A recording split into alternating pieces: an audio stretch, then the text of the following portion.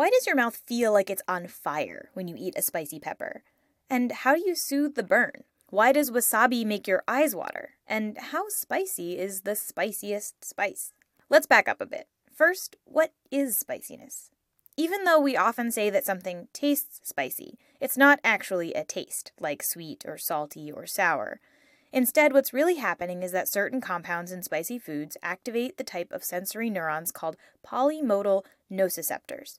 You have these all over your body, including your mouth and nose, and they're the same receptors that are activated by extreme heat.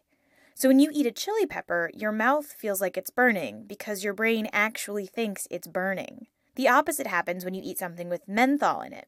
The cool, minty compound is activating your cold receptors.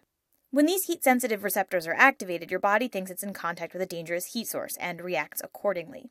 This is why you start to sweat and your heart starts beating faster. The peppers have elicited the same fight-or-flight response with which your body reacts to most threats. But you may have noticed that not all spicy foods are spicy in the same way, and the difference lies in the types of compounds involved. The capsaicin and piperine found in black pepper and chili peppers are made up of larger, heavier molecules called alkyl amides, and those mostly stay in your mouth. Mustard, horseradish, and wasabi are made up of smaller molecules called isothiocyanates that easily float up into your sinuses. This is why chili peppers burn your mouth and wasabi burns your nose. The standard measure of a food's spiciness is its rating on the Scoville scale, which measures how much its capsaicin content can be diluted before the heat is no longer detectable to humans. A sweet bell pepper gets 0 Scoville heat units, while Tabasco sauce clocks in between 1,200 and 2,400 units. The race to create the hottest pepper is a constant battle, but two peppers generally come out on top: the Trinidad Moruga Scorpion and the Carolina Reaper. These peppers measure between 1.5 and 2 million Scoville heat units, which is about half the units found in pepper spray. So why would anyone want to eat something that causes such high levels of pain? Nobody really knows when or why humans started eating hot peppers. Archaeologists have found spices like mustard along with human artifacts dating as far back as 23,000 years ago, but they don't know whether the spices were used for food or medication or just decoration. More recently, a 6,000-year-old crockpot lined with charred fish and meat also contained mustard.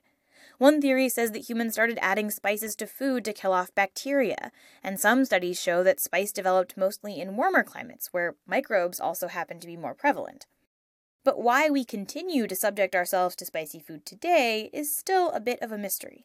For some people, eating spicy food is like riding roller coasters. They enjoy the ensuing thrill, even if the immediate sensation is unpleasant. Some studies have even shown that those who like to eat hot stuff are more likely to enjoy other adrenaline-rich activities like gambling. The taste for spicy food may even be genetic. And if you're thinking about training a bit to up your tolerance for spice, know this. According to some studies, the pain doesn't get any better. You just get tougher. In fact, researchers have found that people who like to eat spicy foods don't rate the burn any less painful than those who don't. They just seem to like the pain more. So torment your heat receptors all you want, but remember, when it comes to spicy food, you're going to get burned.